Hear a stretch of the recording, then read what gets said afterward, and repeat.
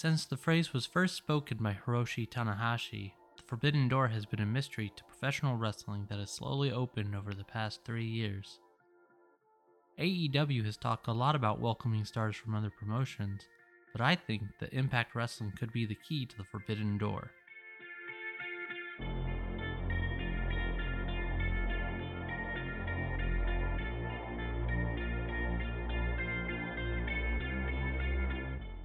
Total Nonstop Action was founded in 2002 by Jerry and Jeff Jarrett as a promotion under the NWA banner, which lent itself to a nice working relationship with the National Wrestling Alliance that lasted all the way until 2007. The early years of TNA also saw a talent sharing agreement with Ring of Honor until 2004, and most notably a working relationship with New Japan from 2008 to 2011. So what happened? Without going into too much detail, the agreement with ROH came to an end due to legal controversy, not counting the time they were both on Destination America, because we don't talk about that. And the relationship with New Japan, well, the bad blood between these two companies reached a boiling point in September 2019 when Anthem, who bought Impact 2 years prior, purchased a majority stake in Access Television.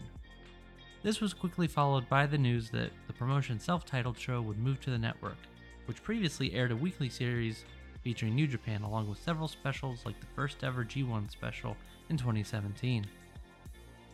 This caused such an issue for New Japan that they stopped airing their programs on the network, with heavy speculation that they refused to enter a new working relationship with Impact Wrestling. In some ways, you could say the breakup between Impact and New Japan is what created the Forbidden Door in the first place.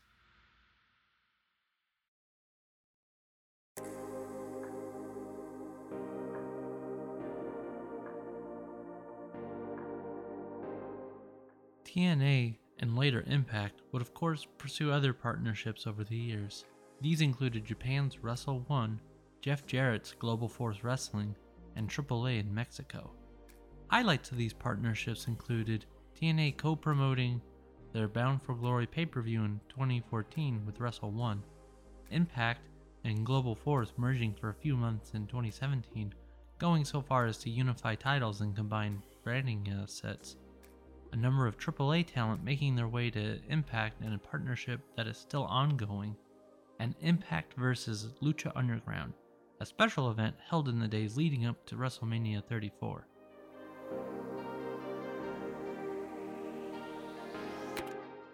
Clearly, Impact made great efforts to work with other wrestling promotions, both stateside and international, but you could always tell there was something missing.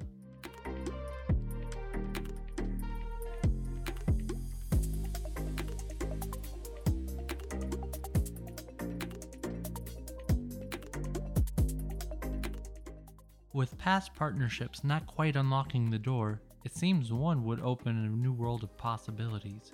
Enter AEW. The end of 2020 saw this partnership blossom when Kenny Omega defeated Jon Moxley to become the new AEW World Heavyweight Champion. And as he and Don Callis rushed out of the building, Callis declared that we would find out all about it on Impact Wrestling the following Tuesday. And with that, the speculation ran rampant. At that point, there was a lot of discussion amongst fans, ourselves included, about what this meant for Impact and AEW going forward. And what we got was Kenny Omega appearing on Impact, proclaiming himself the Belt Collector, and gunning for the Impact World Championship. In the weeks that followed, we saw the door between these companies creak open, with the Good Brothers arriving in AEW to assist their old pals in Omega and the Young Bucks, and some curious paid advertisements on Impact from Tony Khan. But the real focus of this partnership was Kenny Omega's hunt for all the gold he could carry.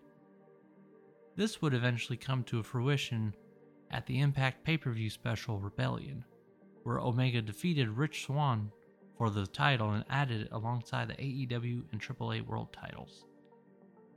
Consider for a moment that Rich Swann had just defeated Moose at Sacrifice to unify the Impact and TNA World Heavyweight Championships. And yes, TNA title was part of Omega's collection.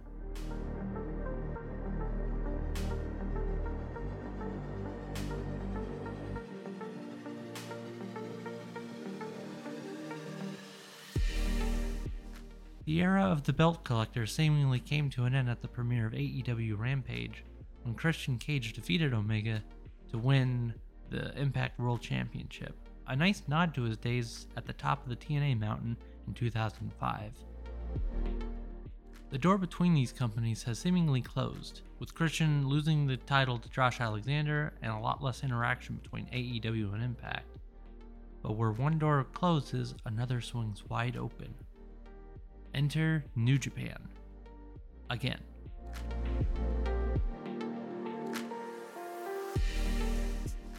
At the end of Impact's Slammiversary 2021, we saw the arrival of New Japan's Jay White, leader of the Bullet Club. I think. The hierarchy is a little confusing these days. Still, this is the same faction that once featured Kenny Omega and the Good Brothers, among many others. Around this time, we also saw the arrival of FinJuice, indicating that time had seemingly healed most wounds between Impact and New Japan, the latter of whom had some extent of talent arrangements sending wrestlers to AEW, even going so far as to have Kenta arrive in the midst of his New Japan feud with Moxley for the IWGP United States Championship, later even having that title defended for the first time on AEW Dynamite. These working relationships would get all the more interesting as 2021 progressed, with talent from a few companies working at Impact's Bound for Glory pay-per-view in October.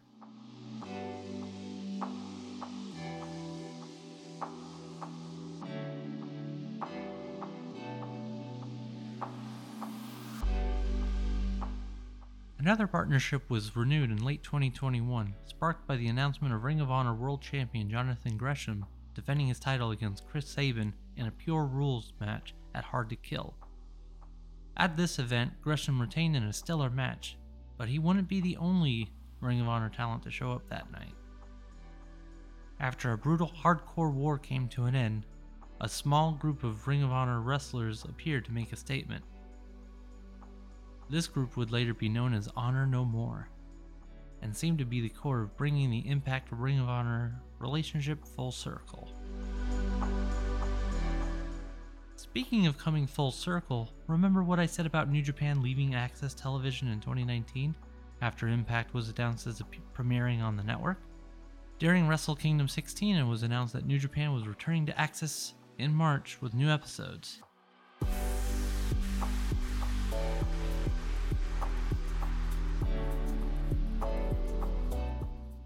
With the door between Impact and other promotions completely open, the possibilities have become just about limitless for dream matches that were absolutely unheard of even a couple years ago.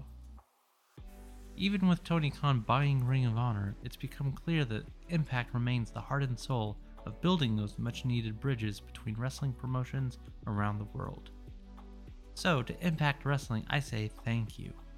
Thank you for being the key to the Forbidden Door.